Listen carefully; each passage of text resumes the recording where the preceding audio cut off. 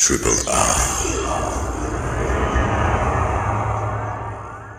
Good morning, everybody, and welcome to another episode of Einstein A Go-Go. I'm Dr. Shane, and thank you to the team from Radiotherapy for bringing us through to 11 o'clock. We've got you for an hour of science now until noon.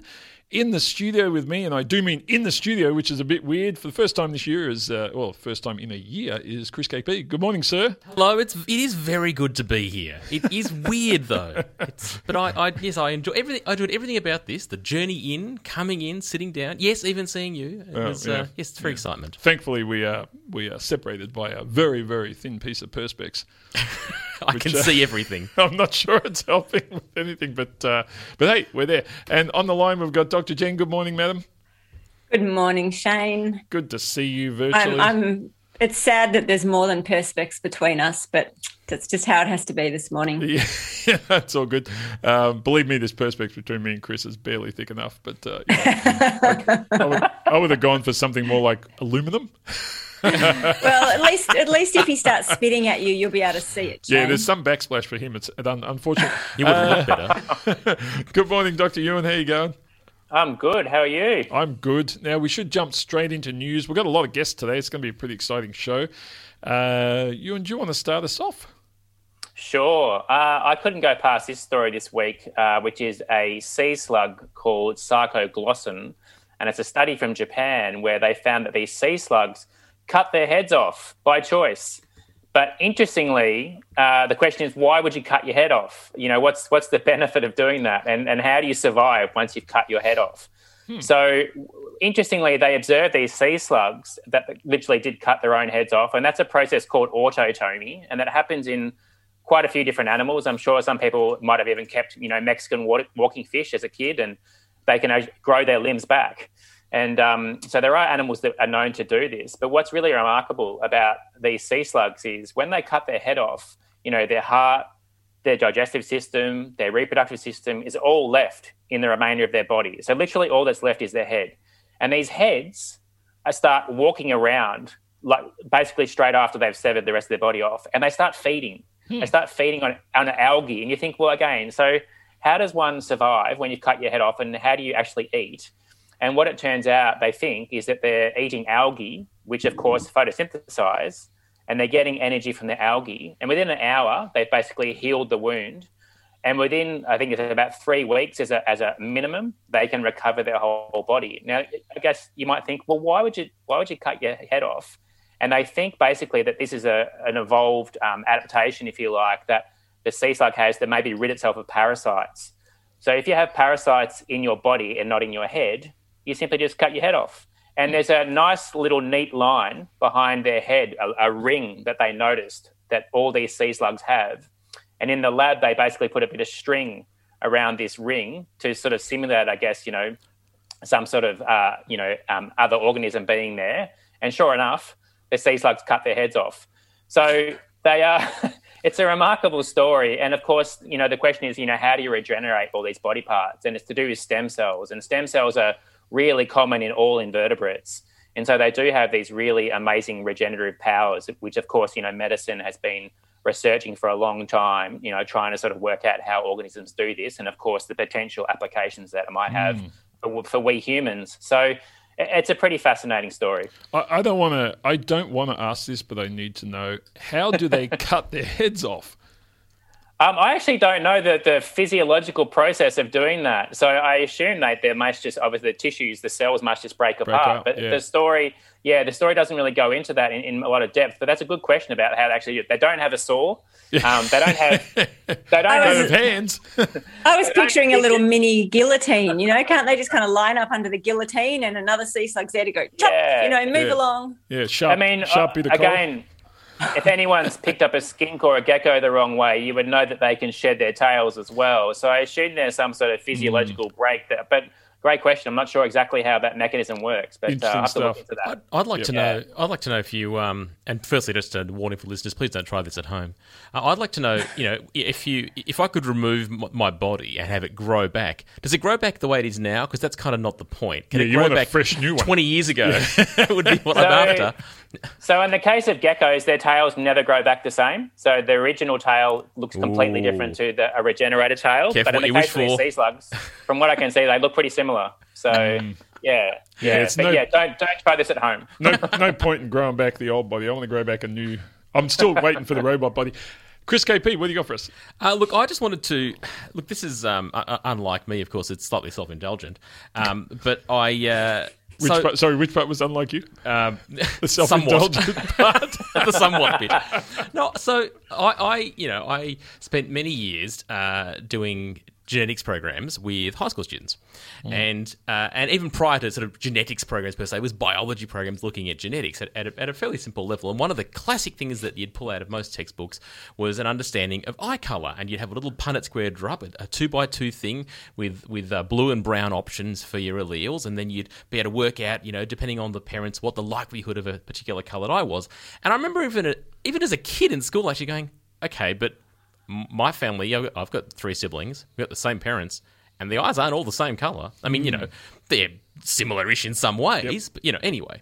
And then it didn't take very long for me to stumble upon researchers. Again, we're going way back, decades back here, going, it's not really that simple. And yet it keeps appearing as this standard thing you go to understand inheritance. So a bunch of research, international team of researchers led by King's College and Erasmus University, did some really hardcore genetic analysis of 195,000 people. So it's genetic analysis of a lot of people across a large, and I don't know how detailed this is, but they say across Europe and Asia. Now, I don't know which bits and to what extent, but anyway, they've done that. What they've discovered is 50 new genes that influence eye colour. Now, if you pause them, and this is after, I think there's 12 that were discovered a few years ago. So we're now looking at dozens and dozens of new genes that influence eye colour. If you think about what that means, this is not something epigenetic. This is not a small fine-tuning of something. It's not something that the environment's done to you. This is something in your genome that's affecting the colour of your eyes. Now, so on one hand, the first thing I thought was, told you so. I know very little about eye genetics, but I knew it wasn't that simple as the first thing. But then you go, not people like, for me, that's enough. I'm intrigued that that's already happening. But for other people, I know they sort of go, whoop-de-doo. Do we really need to understand this? And the bottom line is, yes, we do. There is quite a number of conditions, as in medical conditions, that are affected by pigment of the eyes. There are conditions where the pigment actually covers up the lens of your eye and you can't see stuff. So this is perhaps a step in that direction. So I guess it was one of those situations where, as is always the case, we didn't know as much as we thought we did. Or more importantly, now we've got proof that we didn't know as much as we thought we did. And it actually potentially has enormous implications for people with eye conditions too. And to all those people producing textbooks, cha-ching. Yeah. well, I'm caught between cha-ching and try a little harder. Yeah, well, update these things because it changes, that perception just rolls through everyone. And I would have hoped, long. naively, I would have hoped that in the era of, the interwebs and electronic interfaces, that updating some of that information should be quite easy. Yeah. It's not the same as having to get a print run redone. Yeah, you would hope. Alrighty. Now, Dr. Jem, what's going on with our eucalypt trees? Yeah, I thought I'd sneak in rather than doing some normal news. I wanted to sneak in the fact that National Eucalypt Day is just around the corner on March the 23rd. So this is our biggest annual celebration of the wonder of eucalypts, which, I reckon hold a pretty special place in the heart of many Australians. If you've ever travelled in Europe or, parts of the US and you suddenly get a smell of eucalypt and you think, I'm really homesick because it's just such a distinctive smell. So in the lead up to National Eucalypt Day, there's fantastic events all around Australia. There's exhibitions and art classes and field trips and guided walks, and there's a photography competition. So I'd encourage everyone to go to the Eucalypt Australia website to see what's happening near you. So that's eucalyptaustralia.org.au. And one of my favourite parts of the annual celebration every year is you get to take part in the voting for what's going to be our favourite eucalypt for 2021, because there's nearly 900 species of eucalypt in Australia. So voting is open right now. If you go to that website, you'll find it, and then share your vote online. And if you tag Eucalypt Oz and use the hashtag hashtag Eucalypt of the Year, we get to see who's going to win, and there are prizes. So when you submit your vote, you get to submit 50 words saying why you've chosen this species, and then they'll announce the winners on National Eucalypt Day, March the 23rd. So the 3 previous winners are not eligible. So if you would count your favourite to be either river red gums or snow gums or red-capped gums, note that they are not in the running this year. But it's a National Eucalypt Day is a very broad church, so any species in the genera Eucalypt, Corymbia or Angophora are all eligible. And I just think what a great thing to celebrate our eucalypt. So I'm voting for the Silver Princess. That's my vote. You guys want to let me know what you're voting for? Ewan? That's a tough choice. Well, Snow Gum's out, so that would have been one of my top 3. I think that my other top 3 would either be Ghost Gums or Salmon Gums from Northern Australia, which are also spectacular. Yep. I'd be. I can't go past a Regnans, past a mountain ash. If that's still an option. I'm surprised it wasn't previously voted on, actually, because they're pretty amazing, striking. Pretty amazing. Yes. Yeah. Well, so I have a lot of trauma around this because when I was in year 11 biology, we had an assignment where you had to go and find and bring in a piece of eucalypt, and I had to redo mine because, just out of luck, the bit that I grabbed from, I think we went down to the Yuyangs one weekend and I grabbed it, was the exact same one they had on display in the Botanical Gardens, and apparently that had been struck off the list and you couldn't have that one. And I was like, what? It was like, mine came from like 100 kilometres from the city. What? And I'm just traumatized. I dropped biology after that. That's why I never became a doctor, because of the eucalypts, Jen. Because of the eucalypts. See, the power of trees? The power of trees changed my direction. Jane, I can't believe I can't believe I've known you for like 15, 20 and I've never years. told you and that this story. is the first time I've heard this story. That's because I've suppressed it as best I can, Jen. Yeah, I totally understand. So perhaps this wasn't a good topic for me to bring up today. It was really interesting though, because I remember my dad taking us down to the Yuyangs, which is just a magnificent part of the world. Absolutely. And this. I remember seeing colleagues in my class where you could see the saw marks from where they'd taken something to tree, and I just picked mine up off fallen branch off the ground, of which there are many. And and then got this thing of you can't use the one that's in the Botanical Gardens, you cheat. And I'm like, what? I didn't even know there was one labelled, because it's labelled in the Botanical Gardens. They're labelled, and that was the. Yeah, so it was a bit harsh, a little bit of a rough time, but stuck with physics, things turned out okay.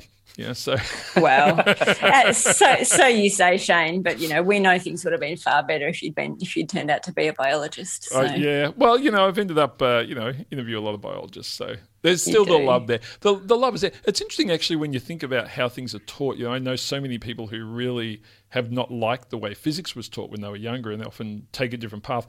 For me, I didn't like the way biology was taught because it was too much memorization and recitation back in the day, and I like solving problems, not just being told things to remember. So different people have different capabilities, and that difference in teaching styles really can change people's directions unnecessarily, you could say. So, and it so comes down to individual teachers too, because different teachers teach things completely differently. Yeah, I don't know how. Well, when it comes to that, I don't know how I got through physics, because my main high school physics teacher was a shocker. But my chemistry teacher was great. I really didn't like chemistry, but he was a guy named David Hennell. Not sure if he's still with us, but he was a fabulous chemistry teacher. I really loved the way he taught chemistry. It's interesting how you end up. You end up, getting through things with pretty good marks if you have great teachers, which is, even if you don't love the topic, a great teacher can really inspire people. So, well, we better go to a track so that we can get our first guest. We've got some really interesting guests on today on the line soon. So, Jen, Ewan, thanks so much for doing news with us again. We hope to see you in the studio soon. I'm stuck now here with Chris KP alone, which is not my ideal circumstance.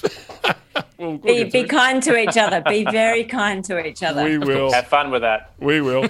Thanks, guys. Folks, we're going to play you some music, and we'll be back in just a moment with our first guest for today. Triple R. Welcome back, everybody. You're listening to Einstein and Go-Go on 3RRR. I'm Dr. Shane. On the line with us now is Dr. Jody Gertz. Good morning, Jody. How are you going?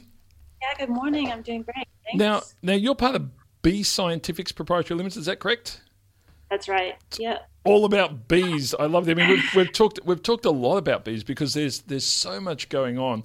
Now, I should preface this by saying something like 50% of my bee knowledge comes from the Bee Movie, which I know is bad.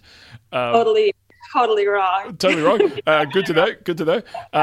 But our agricultural industry is obviously so dependent on this. I mean, just give us a quick rundown on where bees find their place in Australia in terms of our industries.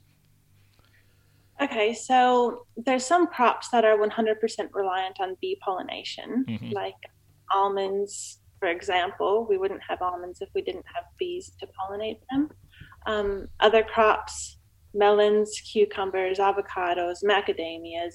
1/3 really of the food that we eat is reliant on honeybees to pollinate.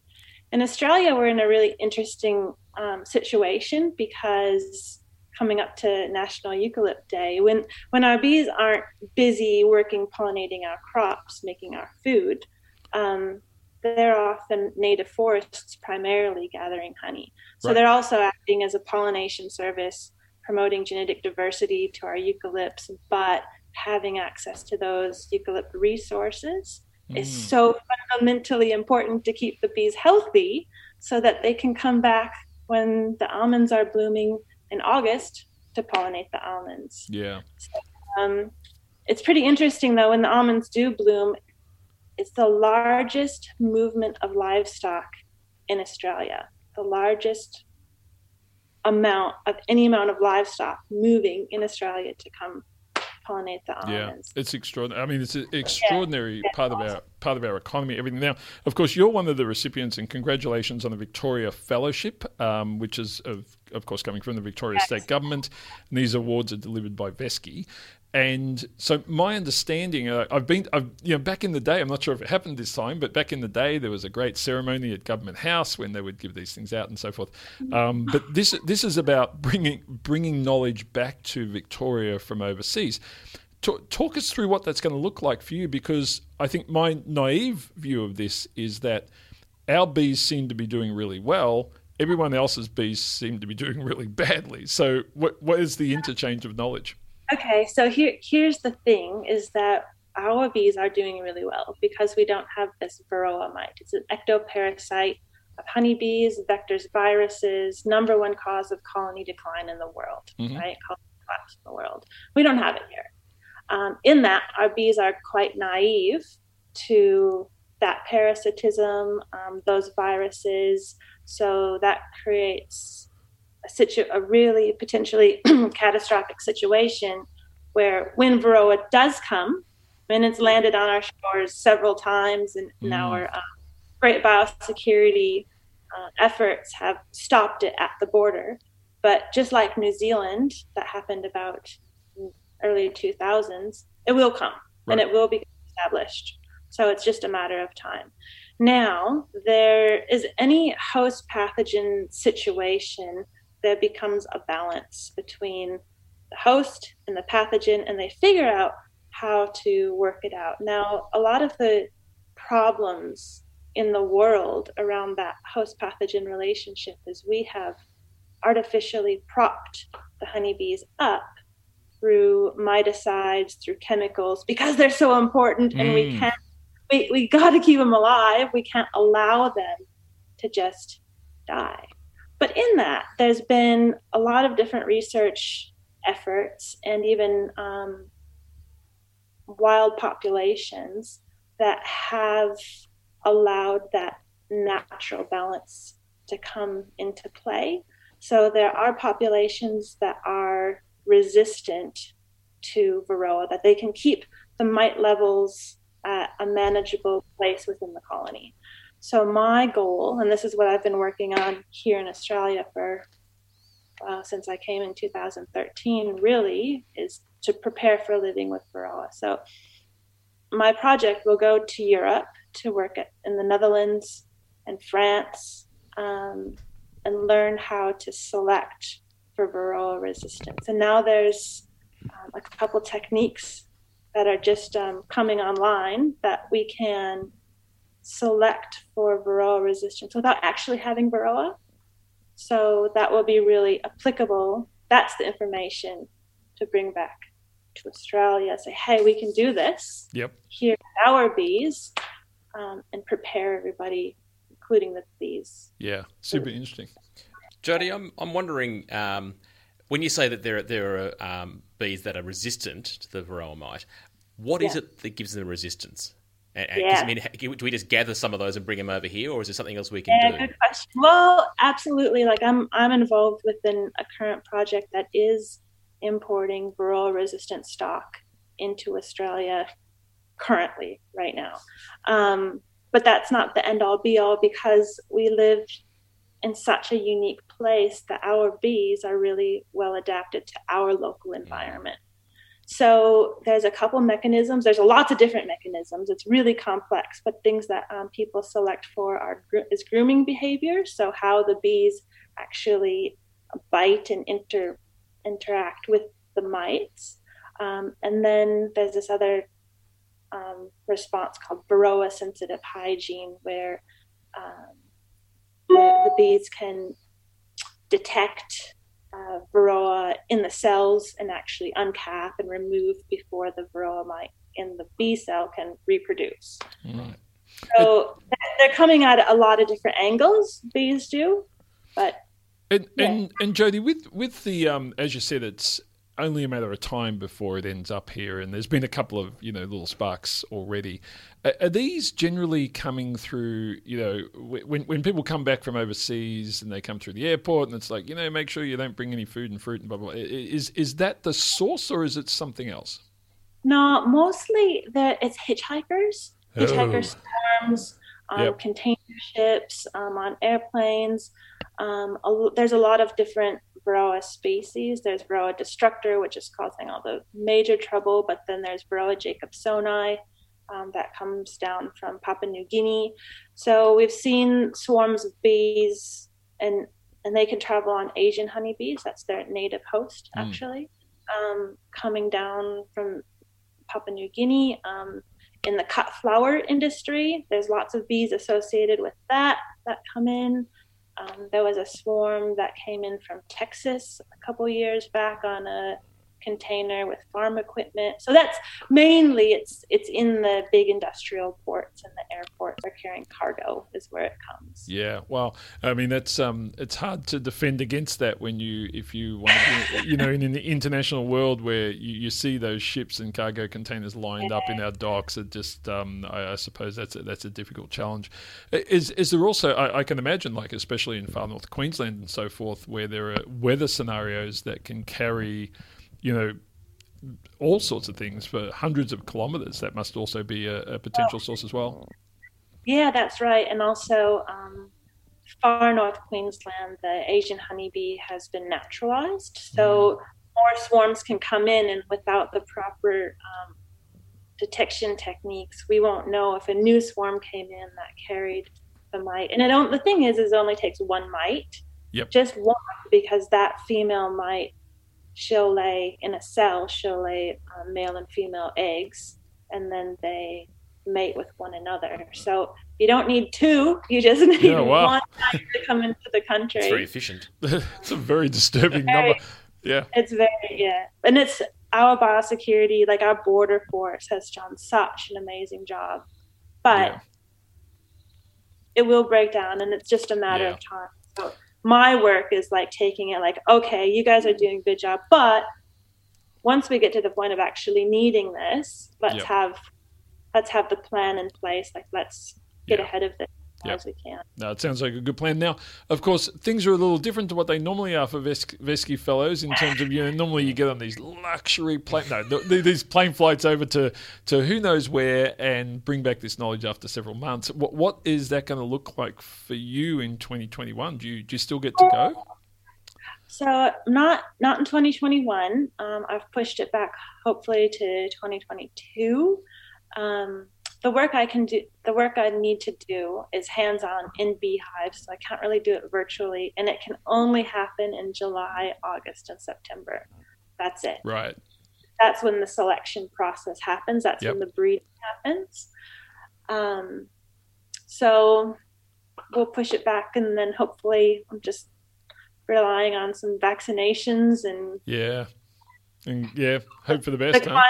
But yeah. And if by then it's not looking good, well, we're going to have to come up with another plan.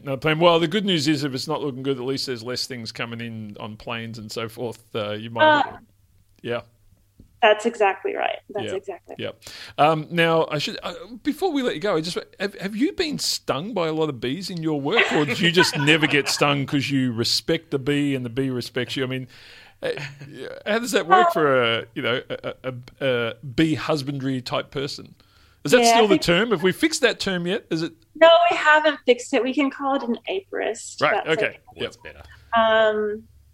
No, I get stung nearly every day. Oh, wow. But in that, I've got pretty good immunity. But I don't wear gloves and things, and so it is a bit of understanding how to work with the animal and how to read their attitude and how to move carefully. I move very slow. Stung every day. You're selling it. You're selling it to a next generation coming through. It's fantastic. Well, Jody, look, it's great. It's been great to talk to you. Thanks so much, and congratulations again on receiving one of the Victoria Fellowships. Yeah. It's quite an accolade. They don't give out many, and they're very, very competitive. So good luck with this work. It's spectacularly important. Thanks for educating me. You've wiped out so much of what I learned from the bee movie, and now I feel like I know some stuff about bees. So great talking to you, and take care. Likewise. Thank you. Folks, that was Dr. Jody Goetz from Bee Scientifics Proprietary Limited. We're going to take a break for some music, and when we come back, we will be talking to our second Victoria Fellowship for today in just a few moments. Triple R. Welcome back, everybody. You are listening to Einstein A Go-Go on 3RRR. It's Dr. Shane here. I'm in the studio of Chris KP, which is a bit weird because I haven't seen him in a year, but all good. On the line now, though, we have Dr. Maggie Zay, who is from the RMIT University. Good morning, Maggie. How are you? Good morning, Shane. I'm doing good. Thanks for having us. Oh, look, it's great to have you on the line. And firstly, congratulations. Much like Jody, our previous guest, you are one of the recipients of a Victoria Fellowship. That's fantastic news. They're not easy to get. Well done. Thank you very much. I mean, look, I really appreciate and like to thank Victoria State Government for the award and for VASCI to deliver the award to me. Yeah, very excited. Yeah, that's fabulous. Now, let's talk a bit about your work because, believe it or not, it's you work on vaccines, which is something that I suppose everyone who works on vaccines is a bit of a rock star at the moment. Have you come across a bit of a change in attitude towards the things that you do when you chat to people now? Yeah, I mean, as a material scientist who work on nanoparticle for drug delivery, and that includes mRNA, as the vaccine, developed by Pfizer and Moderna, I certainly have received a lot of questions from my friends and families or wherever I go. So, I mean, great momentums for material scientists who are in the field, since what happened with COVID-19. Yeah. I think it's interesting you mentioned that because I think a lot of the time people forget just how much just materials work, like baseline, biochemistry and chemical engineering and so forth that goes into some of these materials that we use. Even things like just determining, how thick a material is and how it gets into the body and how it's distributed and so forth. It's not just the biomedicine. It's a lot of material science in there, yeah?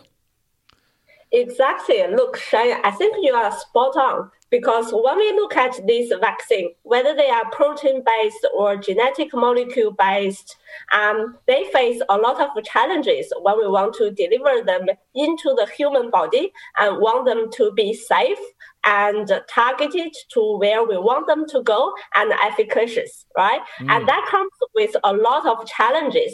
To start with, these molecules are extremely fragile to degradation. I mean, our human bodies have a lot of harsh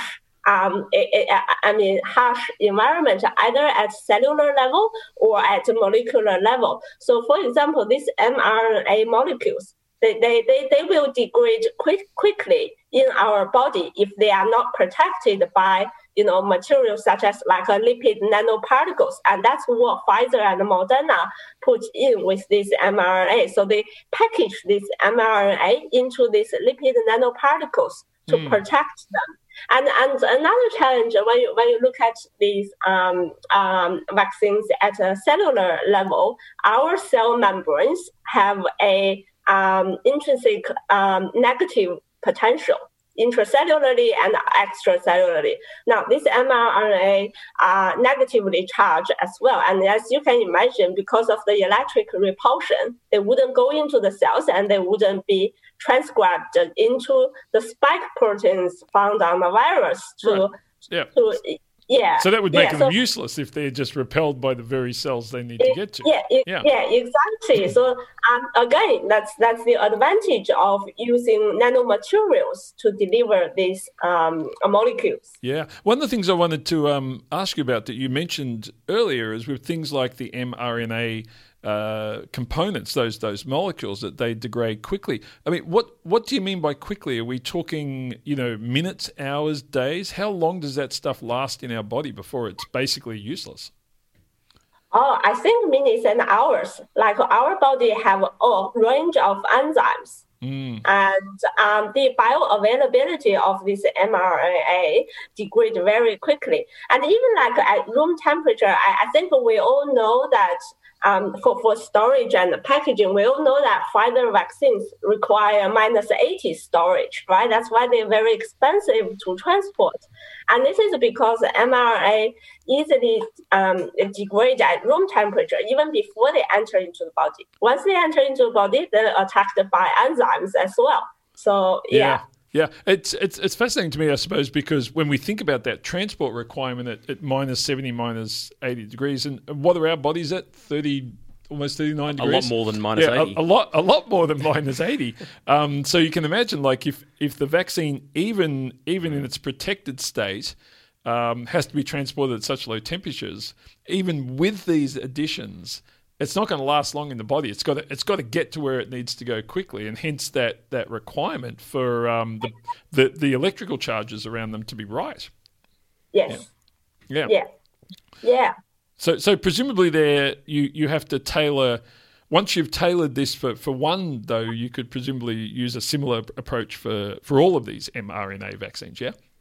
Yeah, exactly. I mean, like the material scientists optimize their formulations all the time, but the founding principles of this formulation, like, we put in some positively charged molecules to complex with this negatively charged mRNA so that they remain stable within this packaging, like nanoparticles. And when they are administered into the body, then they will, these lipid nanoparticles then will help transport the mRNA across the cell membrane. And that's when the genetic transcription start to kick in. Yeah, it's fascinating. So one of the things I've noticed over the years is I remember when I was younger, and Chris KP, you probably remember this too, but any needle was kind of a bad needle. Like it was not great. Whereas these days, I have a friend of mine we interviewed just last week, Cara Santa Maria over in the US, and she said she didn't even feel the I think she got the Pfizer vaccine. She said she didn't even feel it was such a small needle. I mean, how much of the work that you and other colleagues in material science do is based around that, making sure the viscosity and so forth of these injections are really low so that you don't have to have these giant horse needles going into people's arms. Yeah, exactly. I mean, the beauty of the nanoparticle drug delivery technology is that they flowy. They like aqueous solution, right? So they wouldn't have run into problems of injecting this particle. I mean, these particles are very small, like we're looking at 100 nanometer scale, and they are, tiny, and they are dispersed in an aqueous solution. And that is why, Yeah, it's nice. So tell us, whereabouts are you, assuming you can travel, and we were just talking to Jody about the difficulties there, but assuming you can travel with the Vesky Fellowship, where are you heading off to, and what knowledge do you hope to bring back? Oh, the most exciting part of my Victoria Fellowship study mission is that I plan to visit 2 European synchrotron facilities. Wow! And you guys know Victoria.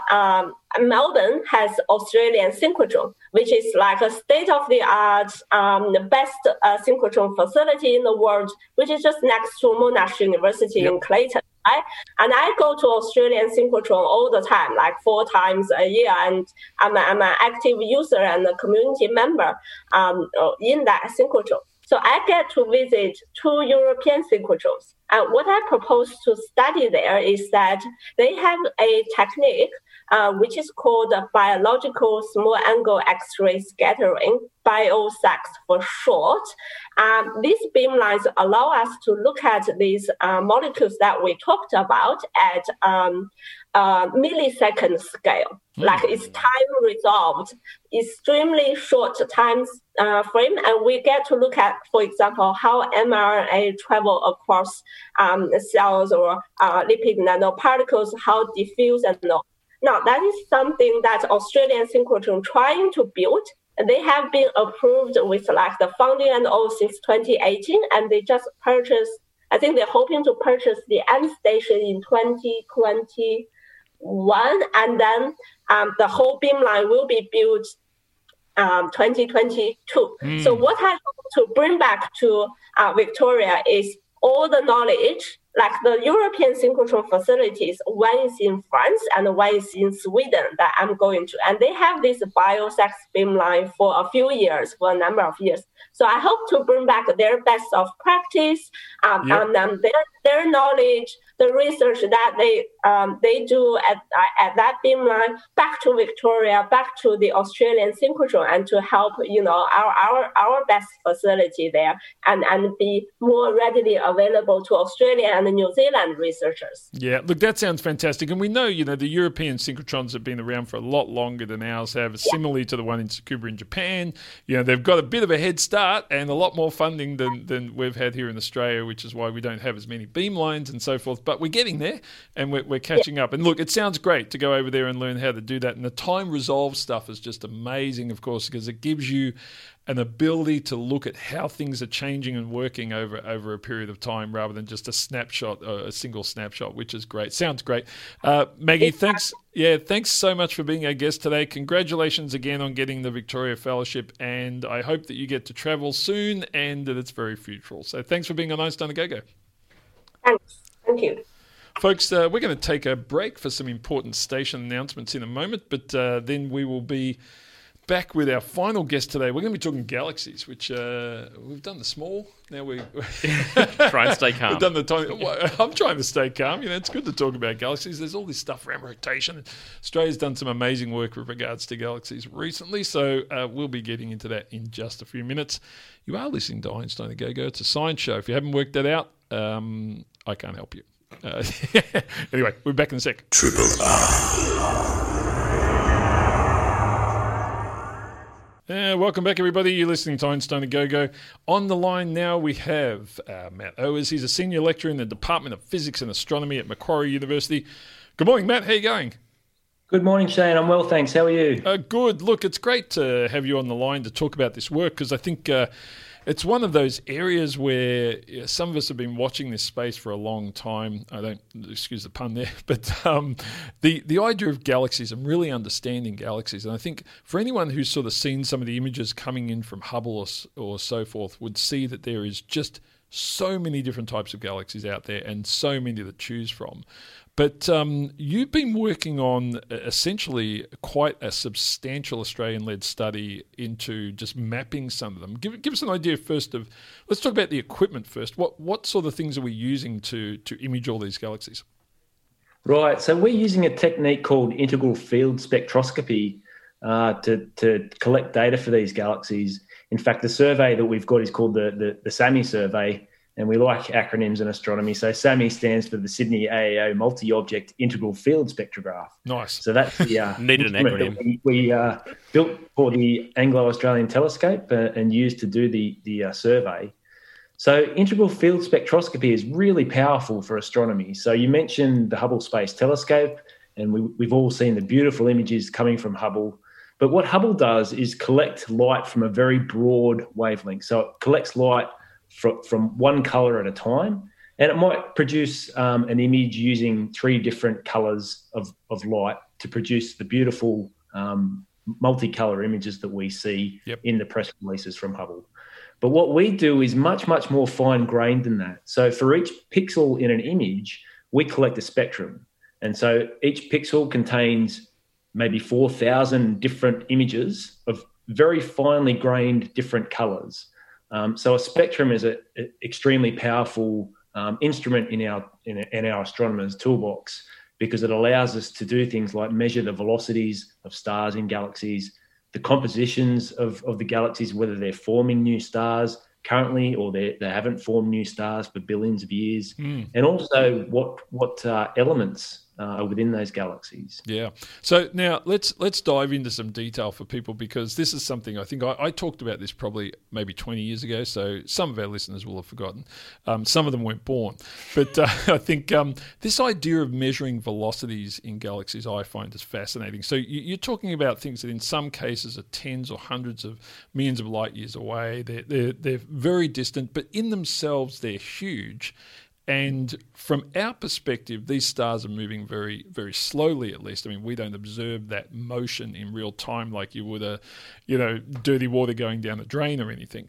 How do you determine the velocity of a star that's in one of these gigantic galaxies? Right. So we use we use the Doppler effect. So with our spectra, we're able to detect features that move in wavelength to redder or bluer wavelengths. And what that tells us about is how fast they're moving with respect to us. So it's kind of like, if you're in a car or riding your bike on the road, someone honks their horn at you, the change of frequency of the sound is driven by the Doppler effect. And it depends on how fast that person's moving by you. So we can use the light that we receive from galaxies to measure the same effect in light.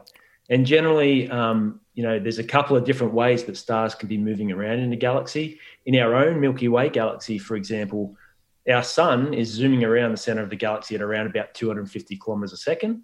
And it does so in a pretty ordered way. So the stars in the disk of our galaxy are moving in a relatively ordered rotation.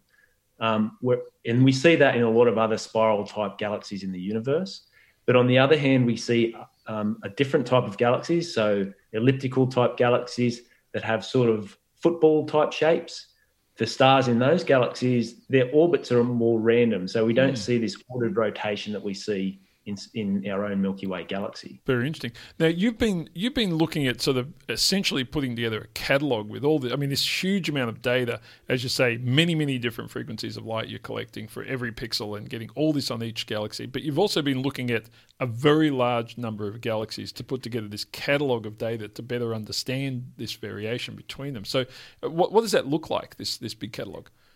Yeah, and I should mention actually that one of the key innovations from the instrument that we used was that it allowed us to collect this integral field spectroscopy for 13 galaxies at a time, right? Which hadn't really been done before. Previously, you could only do this for one galaxy at a time. And so the catalogues that you could collect, the samples you could collect would only be around a few hundred galaxies. But as you mentioned, we have a large sample of 3,000 galaxies, which really does allow us to look at different types of galaxies in different regions of the universe.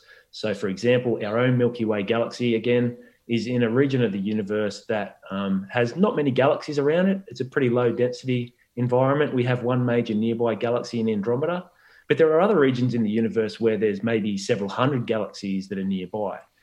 These are clusters of galaxies and they're very extreme. So this large sample of galaxies allows us to look at galaxies in these different types of environments and try and understand how that external environment influences the internal properties of galaxies. Yeah. Chris KP, do you have I do have a sort of a question, if I can make it make sense. So, Matt, clearly when you're using SAMI, and indeed I assume that the advancing computing power has given you the capacity to analyse bucket loads of data quickly. So given that, and given all the different machinations of galaxies that you're able to study, to what extent does that tech give you just detail, and to what extent does it tell you whole new things that you didn't know were part of the system? Yeah, look, the computational side of things is really important, actually. So lots of data. For each galaxy we have, I think I worked it out before, something like 1 billion points of data per galaxy for 3,000 galaxies. And so the computational tech that is required, I mean, we wouldn't have been able to do this in the 90s, right? Because you just wouldn't have been able to analyse in the way that we've done the galaxies and the data that we have for the galaxies in our lifetime. So, the computers that I use have sort of hundreds of CPUs in order to make the measurements of many galaxies at the same time, so that I can actually do this, in a few year timescale and get my science papers out and all that sort of thing. Yeah. And has there been anything that has come out that said, like, holy crap, we just have never seen that before, like that? Because, I mean, we've seen some of this over years where, various galaxies have popped up that especially some of the real distant stuff where we go, whoa, hang on, that shouldn't be this old, but it's got all these new stars.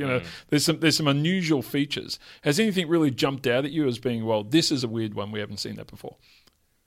So one of the cool things that I was involved with was looking at how galaxies shut down their star formation and how that depends on the environment. And basically, what we were able to do is, because we have a spectrum across the face of a galaxy, we were able to look at the average ages of stars across the face of the galaxy. And what we could see was that in outer parts of some particular types of galaxies, that there were stars that dominated the light that we saw that are sort of around about 1 billion years old. But in the central parts of those galaxies, we could see evidence for star formation that was currently happening. And what that tells us is that in those outer parts, there's nothing going on at the moment. There's no star formation, but there was about 1 billion years ago. And that's a relatively short timescale in galaxy, timescales. It's long on our human timescales, but on galaxies, it's pretty short.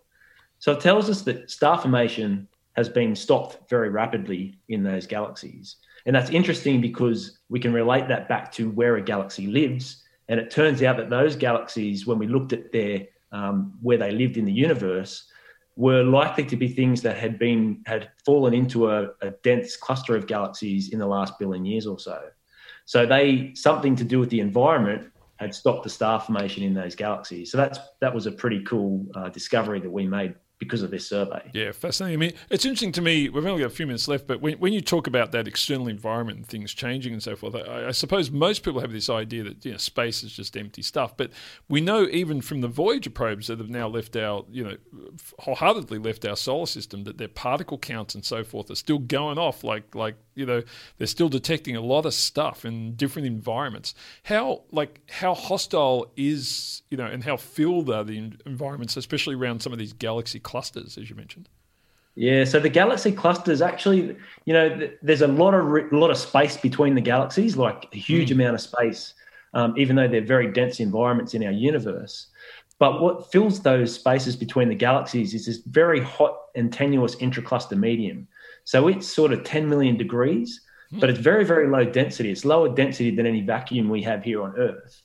But because a galaxy rushes through that tenuous, hot intracluster medium at sort of 10 million kilometers an hour, what it feels is a wind from that speeding through that gas. Like if you stick your head out the window at going at 100 kilometers an hour, the atmosphere rushing past, you feel the wind, right? And what that environment does, that external gaseous environment does, is strip the gas off the galaxies as they speed through that environment. And that gas is required for star formation. And once it's not there, you lose your ability to form stars. So that's an example of how that external environment influences the internal properties of a galaxy. Yeah. Now, just before we go, Matt, I think we might just blow a few minds out there of some numbers. And forgive me if you don't have these at hand, but about how many stars are in our Milky Way galaxy? It's about 1 billion stars, I think, in our Milky Way galaxy. About 1 billion. And so you've just looked at about 3,000 odd galaxies. Presumably that's in relatively small stretch of sky. Do we have a feel for about how many galaxies are out there that we can see? Oh, geez. That we can see, it's of the order of at least another 1,000 billion, I'd say, in the universe. So I guess I can talk about what we will see with our next generation survey. So we're going to increase, our next survey is called Hector, and we're going to look at 15,000 galaxies. So we're going to increase our sample by a factor of 5. Right. So we're just busy preparing our telescope proposal that's due on Tuesday to apply to Oh, well, we better let you go. But 15,000, you're getting closer to the hundreds of billions. You'll get there. You'll get there. But One day. It's good Maybe progress. Maybe in my lifetime. Yeah, look, Matt, thanks so much for chatting to us. It's great to see. A lot of people, I think, are unaware of just how much Australia leads astronomy around the world, and we've seen that with LIGO, with the gravitational wave detection, and many other projects over the years here in Australia. Congrats on the work. Keep it up. I know all this data is open access too for people to have a look at and play around with around the world. So that's a great thing as well. But thanks for chatting to us today on 3RRR. No worries. Thanks for having me. Thanks, Matt. Well, we are almost out of time, folks. We're going to have to hand over in a moment to the team from EDIT. Chris KP, it's been good to have you in the studio. It's been a while since I've seen you, buddy. It's been great to be here. It really has been. It's been a hoot. I enjoy being somewhat physical. Yeah, I think it's we're all in that mode where we're slow. I think everyone around the world, we've got a few listeners overseas, of course, and those in Melbourne, but are realising that weird feeling when someone else is in the room with you. It sort of goes like... It's almost like seeing someone you don't recognise, but you should recognise. Yeah. It's that weird moment of what's the protocol here? Yeah, how do I behave? See, I interview several hundred people a year, so that happens to me a lot. Like, I should recognise you. I've met you, but yeah, it happens to me a lot. But I think that's me getting a little bit older. Folks, thanks so much for listening again to Einstein A Go-Go. Next week, we have the first round for 2021 of the 20 PhDs in 20 minutes program. In fact, I'm thinking of putting a heart rate monitor for me online that people can look at just to see how... That is actually a good idea. How freaked out I get by doing this, trying to interview so many people so quickly. But it's a lot of fun, and the entries will open up. I think it's 7 o'clock tonight I've scheduled it, so that will be great to get those in. But until then, have a great Sunday. I'm Dr. Shane. Remember, science is everywhere, and stay tuned for the magnificent team from EDIT. Hi, this is Dr. Shane. Thanks for listening to the podcast of RRR's Einstein A Go-Go, a weekly radio show exploring the wonders of science and its impact on the world. Broadcast live on RRR from Melbourne, Australia, every Sunday. Hope you enjoyed the podcast, and feel free to get in touch with us via Einstein A Go-Go's Twitter account or Facebook page.